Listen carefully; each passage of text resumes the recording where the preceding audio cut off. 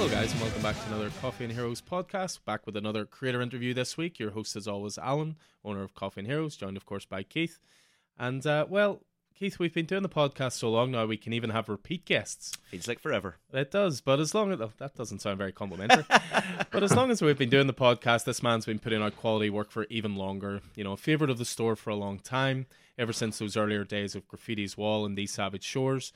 He wrote some of our favourite books of the last 5 years in The Many Deaths of Lila Starr, before balancing his time between the big two with Catwoman, Swamp Thing, Carnage and Venom amongst others. Exclusively signed to DC now, he is currently putting out one of the most epic runs on Detective Comics in years, all while getting ready to launch multiple creator-owned series, as well as working with Lila Starr collaborator on another Boom Studios masterpiece. Mm-hmm. It was our pleasure to host him on this podcast before. It was even more of a pleasure to host a signing with him in the store, and it's a pleasure once again to welcome Ram V. Good evening, sir. Hello, and the pleasure's all mine. Very nice to be chatting to both of you gentlemen again. How's the family keeping? Yeah, good. Rehan's just passed the 2.5-year-old mark, so picking up a few words here and there, and it's a wonderful conversationalist with the attention span of a TikTok video. I can't believe 2.5 already. Yeah. Where does the time go, eh? And I understand you've recently moved house, and I know that's a very stressful experience. Well, we haven't moved yet. We've just bought the place, so all the stress is waiting for me at the other end of that. Sorry, I shouldn't have said anything wrong. Well, the fun thing is that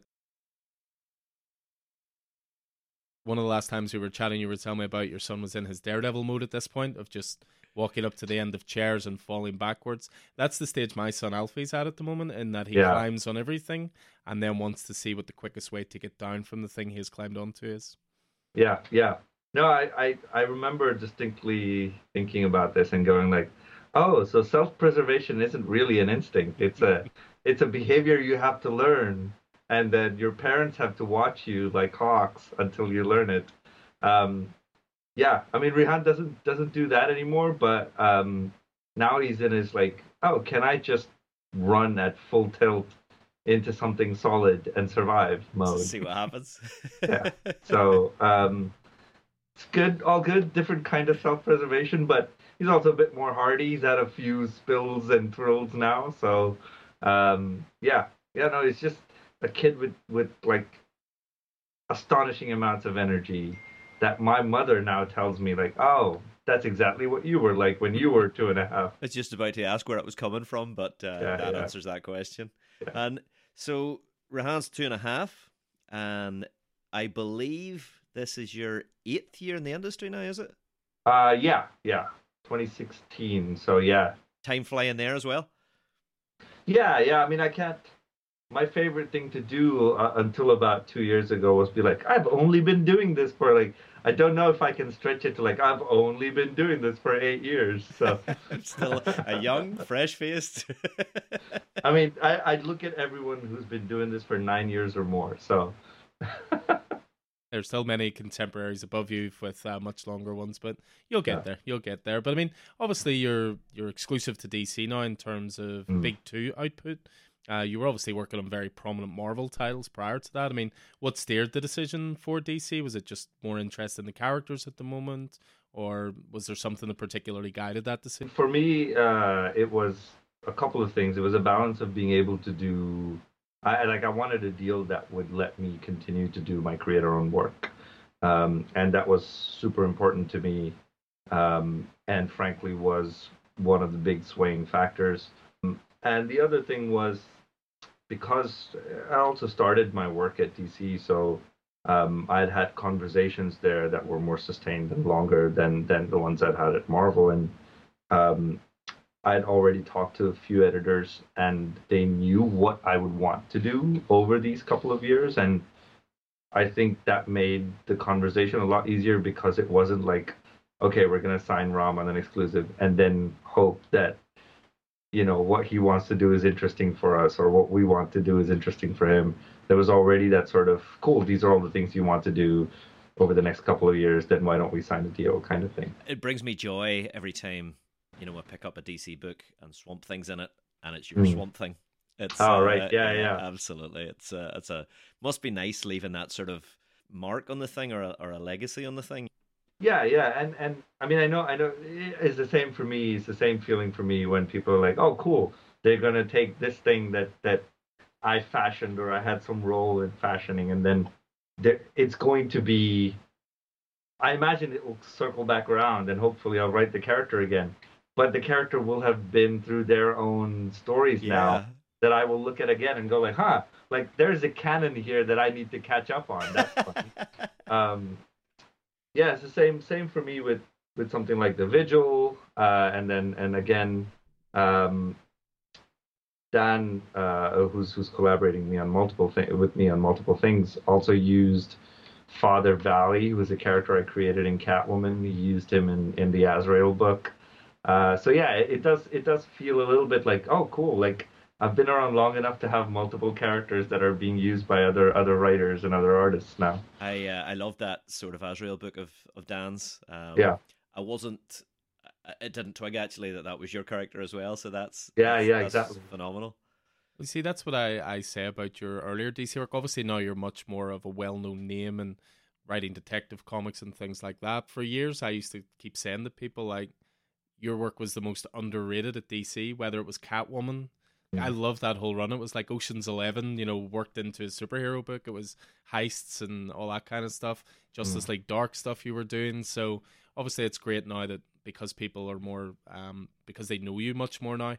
And we're obviously very creator driven in our store of, if you like this writer, check out something else. Now they can go back and check out that back catalogue, which must be so satisfying. That catalogue's growing by the day. Yes, but also I put out a tweet the other day where people are like, I'm going to find everything you've ever done and read it. And then there's a small part of me that just goes like, no, don't look at anything before 2018.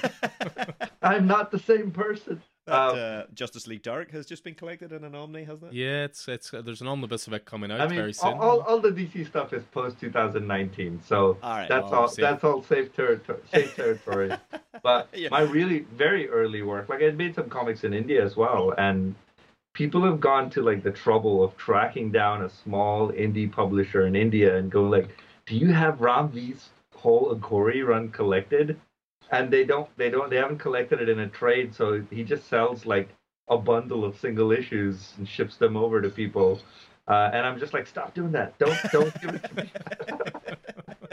You're very hard on yourself. Very hard on yourself. These things don't exist before then.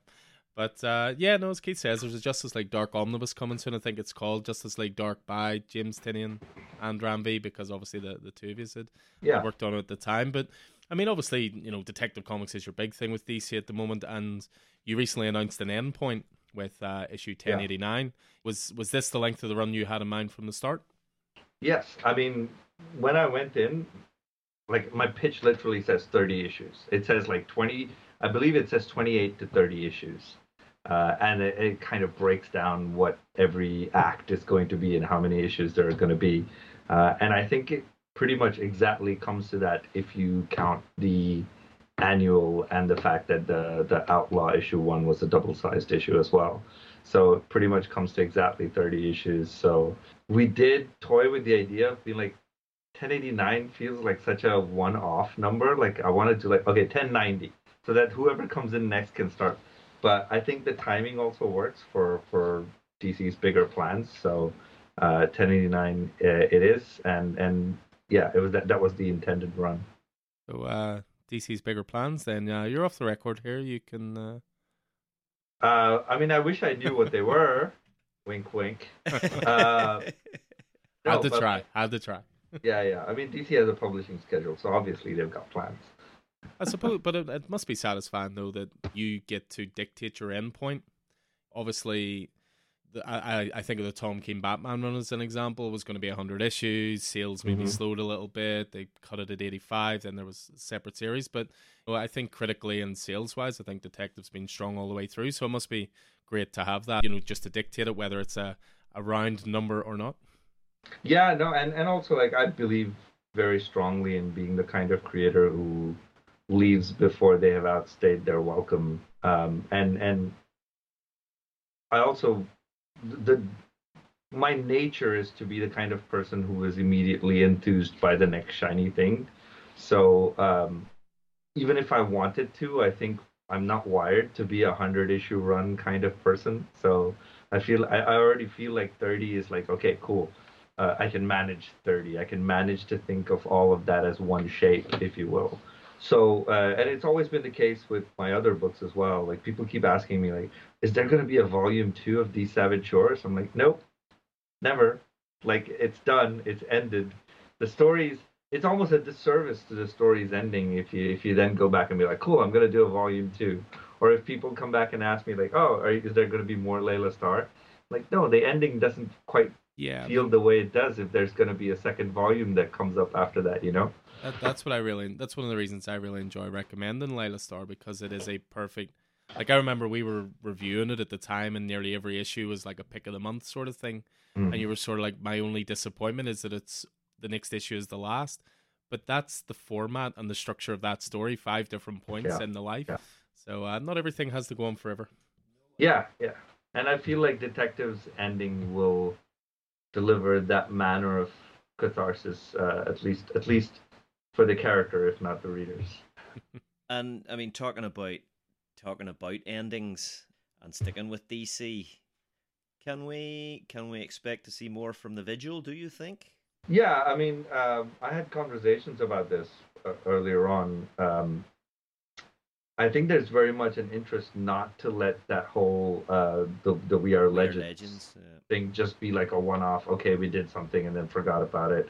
I think there's very much a drive and intent on part of DC to be like, okay, what's next for these characters? Where do they go from here? And I've got plans in terms of where they go, which is, I mean, I'd be surprised if you read the ending and didn't realize I had plans for the characters in terms of where they go. So yeah, it's just a question of now figuring out when and in what way we come back to that. Um, Obviously, I've already lined up a couple of other things that I'm doing at DC, and I don't want it to be a case where I've said yes to too many things. So yeah, we'll wait for a while, and then we'll come back to the Vigil when my schedule opens up and when the time is right for DC as well. That's good to hear, because that imprint in general I thought was excellent. Spirit Yeah, World was a great book. yeah. City Boy City was Boy great. was great. Yeah. And obviously the Vigil. I think I even tweeted it out when I finished the Vigil. I was like, "These are the 4 best words I've read today," and it was "The Vigil will return." Felt like the end of a Bond Thank movie, you you. know. Yeah, yeah, yeah. But yeah, what can you tell us, if anything at all, regarding what you will be working on for DC once you finish up on Detective? Obviously, I'm guessing nothing's been fully announced, but is it going to be an ongoing? Is it some mini series? As I say, you can Um, keep your lips sealed if you need to, but yeah, I mean, I feel comfortable saying that there are two things I will be working on. One of them will be a bigger sort of universe spanning kind of idea, hmm and I think that will be a longer run as well, and plugs in interesting ways into the DCU. So um, that's much further ahead on the runway because it's such a big thing. It'll take time to plan out and all of that. And then I'm also doing a mini that is one of those writer's dreams that you have when you first start making comics, which is like, I'm going to take a character no one knows about and I'm going to reinvent them, and then everybody's going to love that character after that one. Um, I don't know about everyone's going to love that character, but the reinvention in itself is very exciting for me. I got into comics off of reading things like Morrison's Animal Man and uh, Moore's run on Swamp Thing, and the obvious bigger reinventions as well, Sandman, Watchmen, all of that. So yeah, it's kind of exciting to have the ability to go to DC and be like, hey, look, I know no one's done a story with this guy in like 20, 30 years, but I've got an idea that completely rethinks how you look at this character and how you perceive them and what you know about them. And I first had this idea in 2019. Um, I had done one short story at DC. I walked into Jamie Rich's office at the time. He was Bat Group editor. And I said, I have this idea. And I remember distinctly saying, it's very Morrison-y. And then just like went into my spiel for the book. And at the end of it, he looked at me and he went, You're right. It is very Morrison-y. I have no idea what you just said, but it sounds cool. So let's keep talking, and then one thing comes up or the other, and you're working on bigger books. Also, I totally understand now. I don't think someone who had done one short story at DC launching a book on a character that no one's read in 2 decades might not be the smartest publishing move. Um, but I guess it makes a bit more sense now that people have seen my work and know what to expect from my work a little bit. Um, so yeah, I'm kind of excited to take that up. We just kicked off work on that, so I imagine that one will come up relatively soon. Okay, so he's going to keep us guessing for a month or two. Is that going to be a Black Label book then? I believe so, but not in the Black Label format. I don't think. Yeah. You can relax, Keith. He hates those silly size books. I love them, but the only reason I ask if I love them too. It's just I feel like because they come out in those sort of 3 big bi-monthly installations, you kind of miss out on the monthly episodic nature of it. And I feel like this story particularly needs the monthly episodic nature of it. Yeah. That's fair. I mean, no, the main reason I asked... imagine reading Layla Starr 2 issues at a time. That would feel weird, right? Yes. So. 2.5 issues? No, that doesn't sound good at all. But yeah, no, the main reason I asked if it was going to be Black Label, when we chatted with Kyle Starks last week, he said for a while DC's pitch for Black Label books was that they wanted every book to be that character's killing joke. Essentially, It was they wanted that to be a definitive one-shot story for a character. So he recently did Peacemaker Tries Hard. Mm-hmm. And it was a great book. I thought, it really built on everything set up in the show. So I just wondered, because you were saying this is maybe a less well-known character, if this would then be the go-to book. Is that the aim for this character? Well, if it is anywhere near successful at what it does, what it seeks to do, then hopefully people coming to this character or people reading this book, this is the character that they will think of when this character is referenced. 2 years, 3 years down the line, 10 years down the line, who knows? Before he has another book.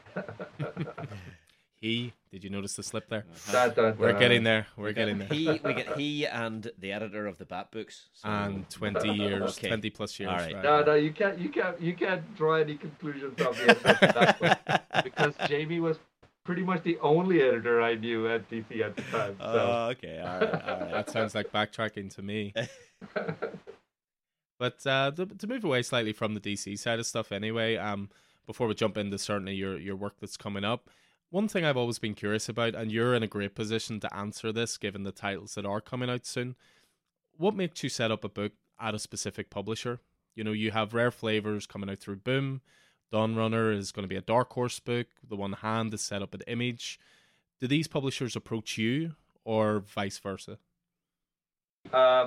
More recently, yes, it's from the publishers approaching me. So, and it's all case specific anyway.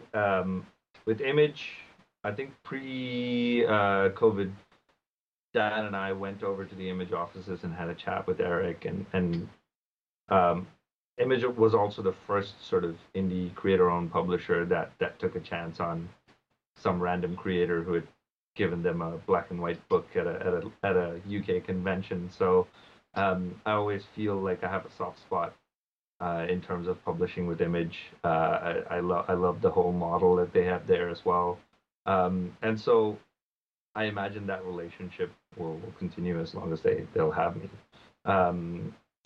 With Dark Horse, Connor Knudsen, who's my editor there on Dawn Runner, he was the one who found Graffiti's Wall after it was published in the UK by Unbound. And he said, why is this not available in the American market? Like, what the hell? And I went, well, no one bought the publishing rights for it for the American market. And then he quite literally went, okay, give me a couple of hours. And then came back 2 hours later and went like, I just walked into Mike Richardson's office and I said, we have to publish this thing. And it looks like we will. So let's publish Graffiti's Wall in the US with Dark Horse. And so that's how that expanded edition of the book came out. And then at the end of that, Connor was like, so do you want to do any creator-owned stuff? If so, I'm gonna be a full editor from here on, and I would love to edit a book that you would pitch to us. And at the time, Evan and I had already started talking about Dawn Runner, and this was pre-COVID as well. And so I went to him. I said, I have this idea. It's got mechas and kaijus, and I didn't have to finish the rest of the pitch. He was like, "Cool, let's do it." And yeah, I mean, also, like, have you seen Evan's art? And Evan could draw the telephone book, and I would buy that. And so yeah, that's how Dawn Runner came to be at Dark Horse. And then Boom was because Eric Harburn and I had been chatting for quite some time, and Layla Starr obviously happened there because of that. And then it just made complete sense for Philippe and I to come back and do another book at Boom. And Boom have been lovely to work with, even post Layla Starr with all of the potential adaptations and whatnot. Boom have been really supportive and encouraging. So very early on, I just went like, cool, how many publishers can I publish books with? And it's definitely told to you since there. And I mean, speaking of Boom and speaking of Rare Flavors, and I know it's sort of coming to an end. So we're not. And I'm sure there'll be a trade. 3 more issues, yeah. But I mean, I love to cook, and so it's really appealing to me, as I'm sure it's appealing to Vicky very much. But are you thinking about spinning off a cookbook from Rare Flavors? I mean, these are not particularly innovative recipes, so I don't know that me putting a cookbook out with them makes any difference. I think the joy is in like reading these recipes and going like, what? There's a man-eating demon and a documentary filmmaker running around making these. Well, that's the trick. But I mean, I think Alan and I are both exactly the same. Every issue we read it, we feel hungry, and then you're like, I wonder, could I make that from this recipe and this? I mean, they're all recipes that you could absolutely make here in the UK. None of those things are hard to get. None of those things are unavailable or like particularly difficult to find in this part of the world. So you could definitely make a ramen if you wanted to, or what was the Matania chili lal mas if you wanted to, or chai, which my dear wife makes every day, so it's quite nice. Yeah, these are all like very ordinary foods in India. They're not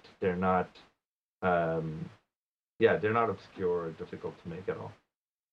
Interesting. That's fair. And I'd mentioned it to you before coming on, but great work on keeping the proper spelling for flavors and educating our American friends. I love it. I've been pulled up on this so many times. Is that a spelling mistake? I'm like, no, you tell me. Is that a spelling mistake? Go look at a dictionary every once in a while. one that was made at a time where the language was actually important. So, I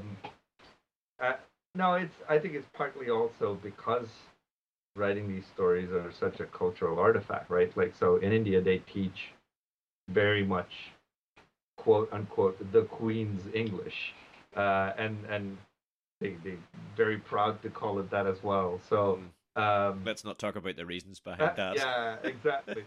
And so, but what that means is that it's all very British spelling, very very sort of English spelling, if you will. Whereas the Americans just seem to go like, we don't pronounce it like that. Let's cut that U out. So yeah, it's just funny to me. I love doing it. Gives my editors that one more thing to look out for. So we'll move away from Rare Flavors and on to the upcoming Duel title that you'll be working on, certainly with good friend and collaborator Dan Waters. So tell us about One Hand and Six Fingers. It's a really unique approach to storytelling in comics with these two. How did the titles come about? So I quite literally had the idea for the overarching concept after reading Cormac McCarthy's Sunset Limited and listening to a podcast about post-work societies where the machine singularity happened and people didn't have to work anymore because machines made more machines that made more machines that did our jobs for us. And so my brain just put the two together and came up with such a bleak scenario that I went, obviously I need to write this as a book. I DM'd Dan at 3:30 or 4 in the morning. I went, hey man, are you still up? He goes, yeah. He goes, cool, can I call you? He goes, yeah. And then I go, we have to do this. It has to be 2 books. This whole idea came to me as in one piece.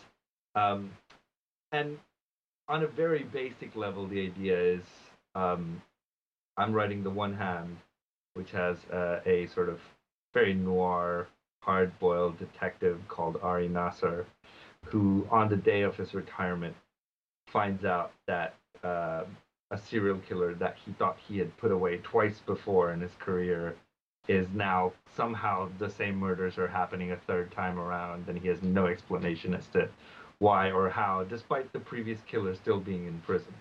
And so that kind of pulls him back from the brink of retirement into like, okay, one last ride. And my story essentially follows that rabbit hole down to its end. And then with The Six Fingers, which Dan is writing with artist Sumit Kumar, you follow Johannes Vale, who's like a young archaeology student with a missing father. He's been looking for his father for years. Very unstable life, difficult life, and he works in hazardous conditions. He works in a power plant at times with hazardous chemicals. He keeps having these blackouts, and then after one such blackout, he wakes up and thinks he might have committed a murder in this extremely ritualistic fashion and left like a unreadable cipher on the wall, and has no idea why he did it, who he did it to, or when he did it. And we followed that rabbit hole down to its logical conclusion on Dan's side of the book. So it's a cat and mouse game, except the cat's in one book and the mouse is in the other. Very nice elevator pitch for it, actually. I mean, that's the thing. Obviously, from a store point of view, I'm always saying, if someone signed up for one, I'm saying you need to sign up for the other. I mean, do they still stand on their own very much? Yes. So you the creative storytelling challenge with this was, if you read the one hand only, and you read it all the way through the end, it would still feel like a complete story. And then if you read The Six Fingers all the way through the end, it would still feel like a complete story, because those characters have arcs and they have their own journeys that don't depend on information from the other book. And then you read the 2 books together and you realize the arcs kind of entwine like helical DNA almost. And so you get like a third story that exists in the space between these 2, which is the actual truth of the world and of the scenario that these 2 stories are set in. And it is quite a revelation to have, because it's not directly addressed in any of the books. And yet, if you read both of them, hopefully you've done a little bit detectiving yourself and you've put together the pieces to realize what's happening in this world. So does that mean reading order in in the best case scenario is 1, 1, 2, yes. 2, 2, 2? And yes, I'm thinking, read them in the order that they come out. And thinking really far down the line here, would that be then you would put out trade paperbacks of both, but maybe a hardcover that has both within, or? Yes, that is the current intention, is to do a trade of each and then combine them into a hardcover where you quite literally have to read in that reading order. Because also, I love the idea that every time you read a book, it's like this pact between the reader and the writer, right? You're doing some work, and you're forming your own ideas of what is happening in the story.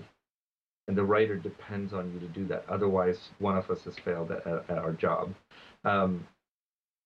But it's interesting. No one plays with this very often. It's been done rarely in film, too, where you read one book, you make up your mind. You say, okay, A, B, C is true. And then you read the second book and go, wait. A, B, C are all false. What's going on? Now you have 3 different truths. Okay, D, E, F are the new truths. And then you read issue 2 of mine, and you're like, wait a minute. So it's this constant reframing of what you believe to be true about these characters and about this world. And it's almost like a process of deduction, right? Like every detective makes assumptions, then some of them turn out to not be true, and you make new assumptions, and you keep refining that process until you find the truth. Yeah, that's right up my alley, unsurprisingly so. And of course, that's not the only title you have upcoming with Image, with the recently announced next title in the Universal Monsters line. Oh yeah, so that one it will be with Skybound, also in collaboration with Dan, and I pitched that idea to them before I signed up with DC for the exclusive, and so they got an interesting thing. They loved the pitch, so they came back and said, "Well, we still kind of want to do it, and I know you can't. Do you think Dan would be willing to write this? Because Dan's not on an exclusive." And I went to Dan and I said, "Hey, Dan," because I believe Dan had also been talking to them about doing a book. I went, "Hey, this is where we are. Would you want to work on it?" And he went, "Which one is it?" And I said, "It's Creature from the Black Lagoon." He went like, "Hell yeah, count me in." So yeah, I think, and also like Creature's my favorite Universal monster of the lot. I think both Dan and I have very competing interests in this matter. I think both our favorites are Creature and Wolfman, although I think he might love Wolfman a bit more than Creature, and I love Creature a little bit more than Wolfman. So yeah. So that's how that book sort of came about. So the concept for it is mine, and without like going too deep into it, essentially it's set in the contemporary here and now, and we follow a journalist who had a close encounter with a killer in her past, and believes he has escaped to this unknown part of Peru, and no one else seems to be chasing him down. So she's the one who decides to do it, and his method of killing is to drown people. And so a spate of drownings next to the place where the Black Lagoon used to be. She's convinced is the killer. The people there are not sure it's the sort of killer she thinks it is. And then there's someone who has lived in this forest for a very long time who's convinced that the killer is entirely someone else. So. And you have the unenviable task of following up the original Universal Monsters Dracula by James Tynion and Martin Simmons. Oh yeah. But also, like, I knew as soon as they were coming up with the Universal Monster stuff, I knew James was gonna pick Dracula. That was like, cool. Give me the weird one. I'll take it. And I think they did a wonderful job. Especially, I think Martin's art on that book is astounding. And so, yeah, no, I mean, James and I, we both love this kind of old school horror, but contemporized for the here and now kind of story. And so, it's less intimidating, more fun to be part of that group. Very cool. Very cool.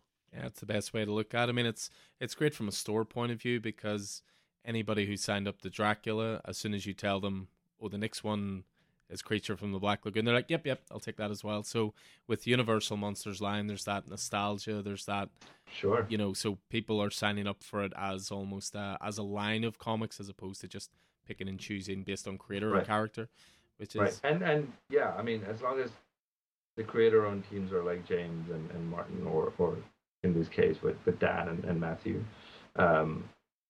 yeah, I think you should be picking all of them up as a line, and you should be reading them all because these are such wonderful properties, and this kind of opportunity doesn't come along very often where you've got these super influential ideas that no one's touched for years, and you're kind of getting to come back to them now. So, I mean, there have been so many films that have been made that started out as creature pitches. If I'm not mistaken, Shape of Water, Del Toro started out started its life cycle as a Creature from the Black Lagoon pitch as well. So yeah. The things you learn. Interesting. Every day's a school day. So that takes care of Boom, that takes care of Image. Then, of course, there's Dawn Runner, which is over at Dark Horse. You really are keeping busy. Yeah. I mean, I'm terrible at planning ahead and very good at saying yes to things. But Dawn Runner's actually probably been the idea that's been in my head the longest of all of these. Um, I knew I wanted to make this book the moment I saw an illustration that Evan had done called Golgotha, which had this giant mech and a tiny little human standing in front of it in a storm or something like that. It was a wonderful piece. I didn't know Evan at all. I was like, I must reach out to this person and see if they would like to make some comics. I stalked him on Instagram, went on his website. I saw that he had already made a comic before as well. So I was like, someone who's clearly interested in making comics as well. And then miraculously, I think it was just a few weeks after, I get this email from Evan Cagle going like, hey, I just read Graffiti's Wall I bought it from a local store, and I just wanted to reach out and email you and say what a wonderful thing it is, and I'm an illustrator. I would love to work with you at some point. And I went like, perfect, sold. So we started talking about Dawn Runner. In the meantime, other opportunities also started coming up. Like Evan and I worked on a Catwoman issue as well. And then I introduced him to more people at DC. He came on board to do the detective covers. And this whole time we've been making Dawn Runner kind of on the side because we were asked to hit pause on it during the pandemic. So obviously took on other work and had to come back to this in between to keep it going. But what that means is we've really taken our time with it. And if you look at the pages of that book, it's just astounding. I think people are going to discover what Evan is capable of doing when they look at this book. Yeah, I mean, you had mentioned the detective covers. I mean, those covers had an ongoing narrative of their own. Exactly. You could almost put those all together as a comic on their own. Yeah. I mean, it was part of the very much intentional part of our design aesthetic for the whole run. When I first started talking about it with Jessica Chen, who was editing at the time, and we said, when people look at these covers, they must immediately go like, oh, that looks like an opera poster, or that looks like an old school gothic horror novel cover, and all we had to do was, actually, it's not just Evan. I mean, obviously Evan's covers are very distinct and they look amazing because he's brilliant, but it's kind of cool to have gone to all of these like really top of the line artists as well, Jim Lee, J.H. Williams, and go like, we want you to do Batman covers, but opera. And then you can just to see these artists go like, no one's ever asked me to do that before, and then turn in like the most amazing covers. Like JH covers have been fantastic as well. And then I remember distinctly, Jim was talking to me at one of the DC parties, and he went, when Jessica sent this to me, and she went like, I want Batman but opera. I was like, what do they do at operas? Don't operas have chandeliers? So there's literally a cover where Batman is throwing a chandelier at Two-Face for one of the issues. So it's just kind of fun to see artists respond to something that you thought up as well. Yeah, those DC covers. And just to bring it back to Dawn Runner, is your approach to that book any different from some of your other books? Because most of the stuff you do is probably aimed at maybe a slightly older audience, but Dawn Runner is intentionally solicited as an all ages sci-fi epic. Not that my approach is any different, just that I think the genre lends itself to be read in two layers. So you could read this entirely as a kaiju mecha fight book and be like, yeah, that was cool. But you could also read this as a story about people struggling to make human connections separated by a century of warfare.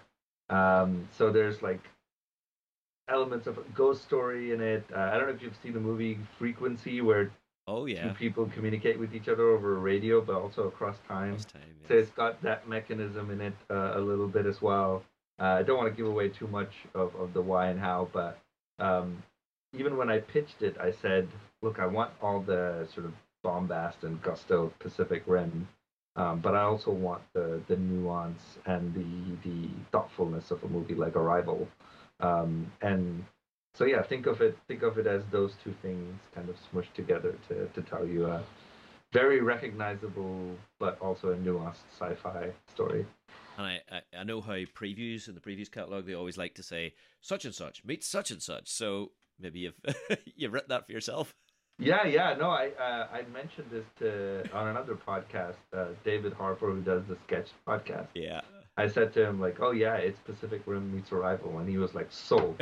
I'm pre-ordering the book right now. You don't need to tell me anything else." By the sound of it, what it's aiming for, and I'll be curious to know if you've seen it. Did you manage to catch Godzilla -1? I haven't yet, but definitely on the list. It is incredible, and it's incredible for the reasons similar to what you're, aiming for with this. In that the spectacle is there, the action is there, but it's also a movie about survivors' guilt from the war and PTSD from the war, and Japanese embarrassment that they're part in the war and trying to rebuild their country. Mm-hmm. It's up there for me with Oppenheimer as the best movie of last year. Mm-hmm. And I like joking with people that Oppenheimer's the prequel and Godzilla's the sequel. Oh yeah. But if you cause and effect, exactly. But if you get a chance, honestly, catch it. It is like I was genuinely in tears in the cinema for the last 20 minutes. I went on my own on a Thursday matinee. I just happened to have cover for the store. Vicky was working. And I'm so glad she wasn't there because honestly, the tears were streaming. Tears were tripping you, sir. They were. I've watched pretty much every Godzilla movie in existence. That's quite an undertaking. Very very nearly at least. So this is definitely something I would not miss. Well, please drop me a message when you do watch it, because I think it'll be right up your street. I mean, the thing with Dawn Runner, certainly to ask, it sounds like this big epic world you're setting up. Do you have a preferred length in mind? I know you said you're sort of a 30 issue at most kind of guy, but at the same time, you said this has been rumbling around in your head for years. Is this your epic? So this is not quite. I don't think it's a book with that kind of length of narrative, if you will. But I think it's interesting because it's the only type of thing, only book of this sort that I've done, which is it works as a 5-issue volume. So it's going to be 5 issues. They're oversized, 30 pages each. So it's going to be a 5-issue volume, but it leaves off at a place which feels like a satisfying ending, but also feels like a satisfying beginning.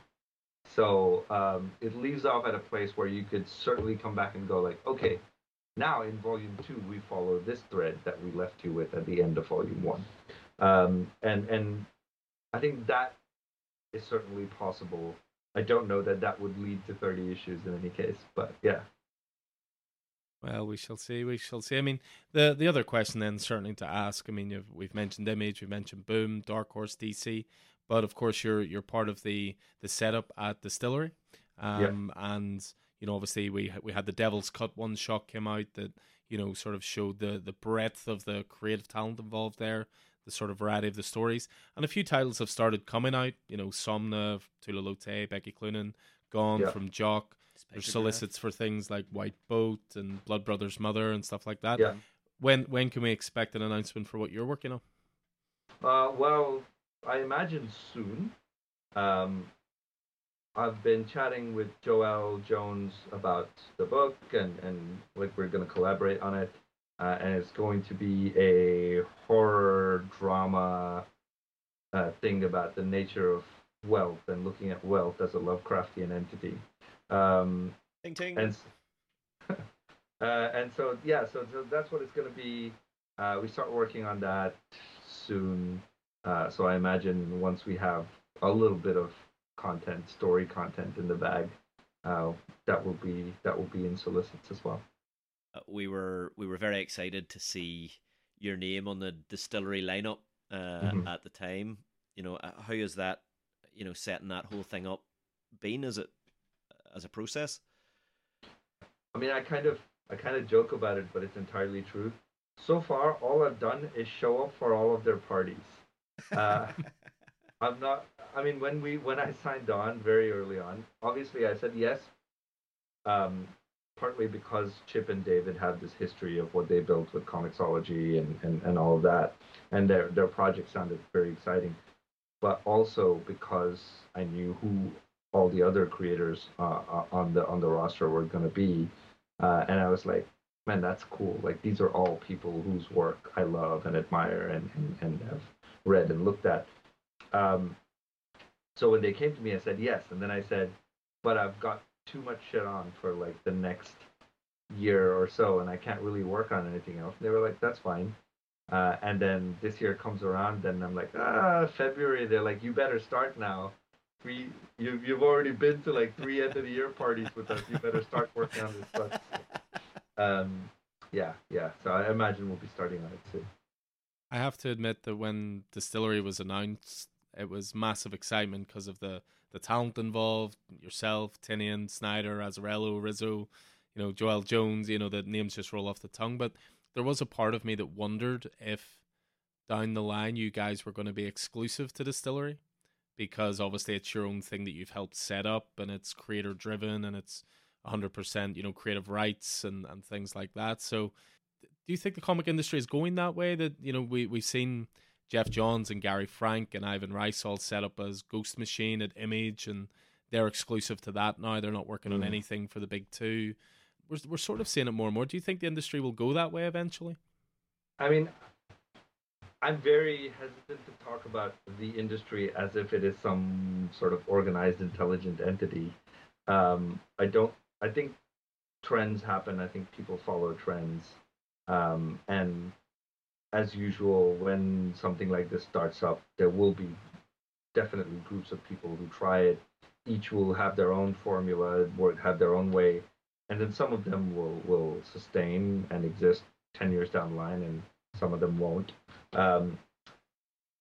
I think the age of the creator who does not own their own work is well and truly gone. I think that might still be a way for a lot of people to get in, but even that, to me, looks and feels very exploitative.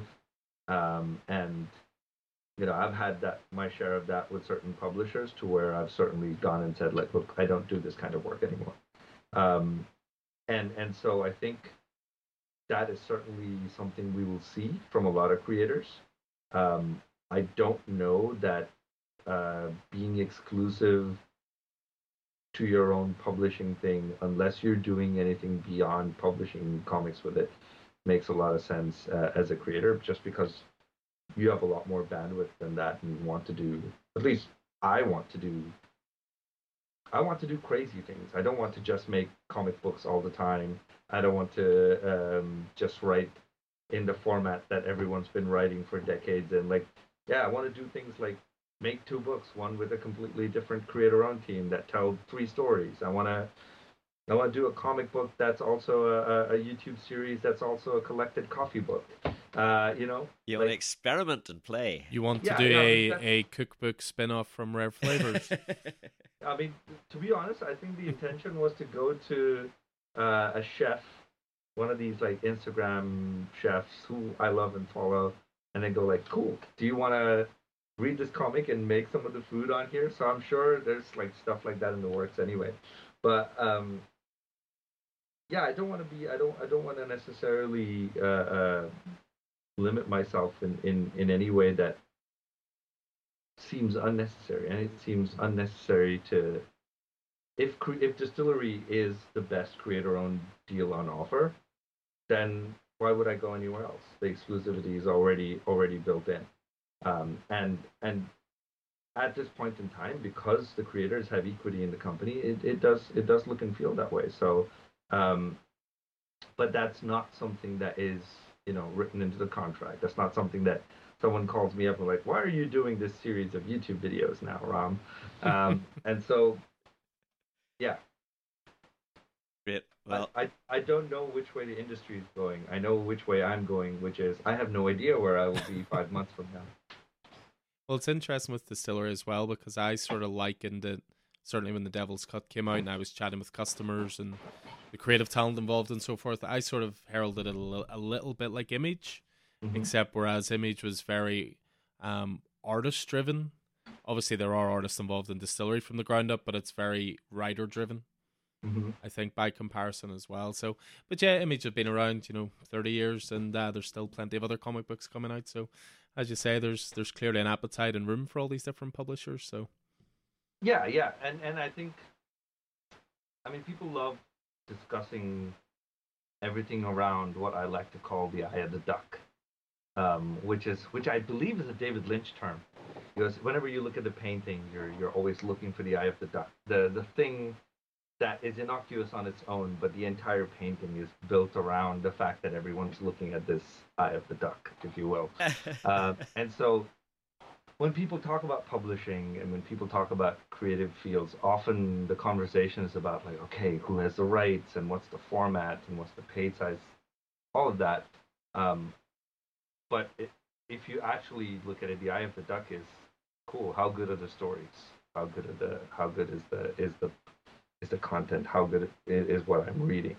And I think, to me, something like Distillery is interesting because I would pick up an Azzarello Riso book with my eyes closed and go, this is probably better than 90% of whatever else I could have picked up today. And I could say that about creators like Jock, creators like Scott Snyder, creators like Lisa Wood, in terms of the kind of books that they make.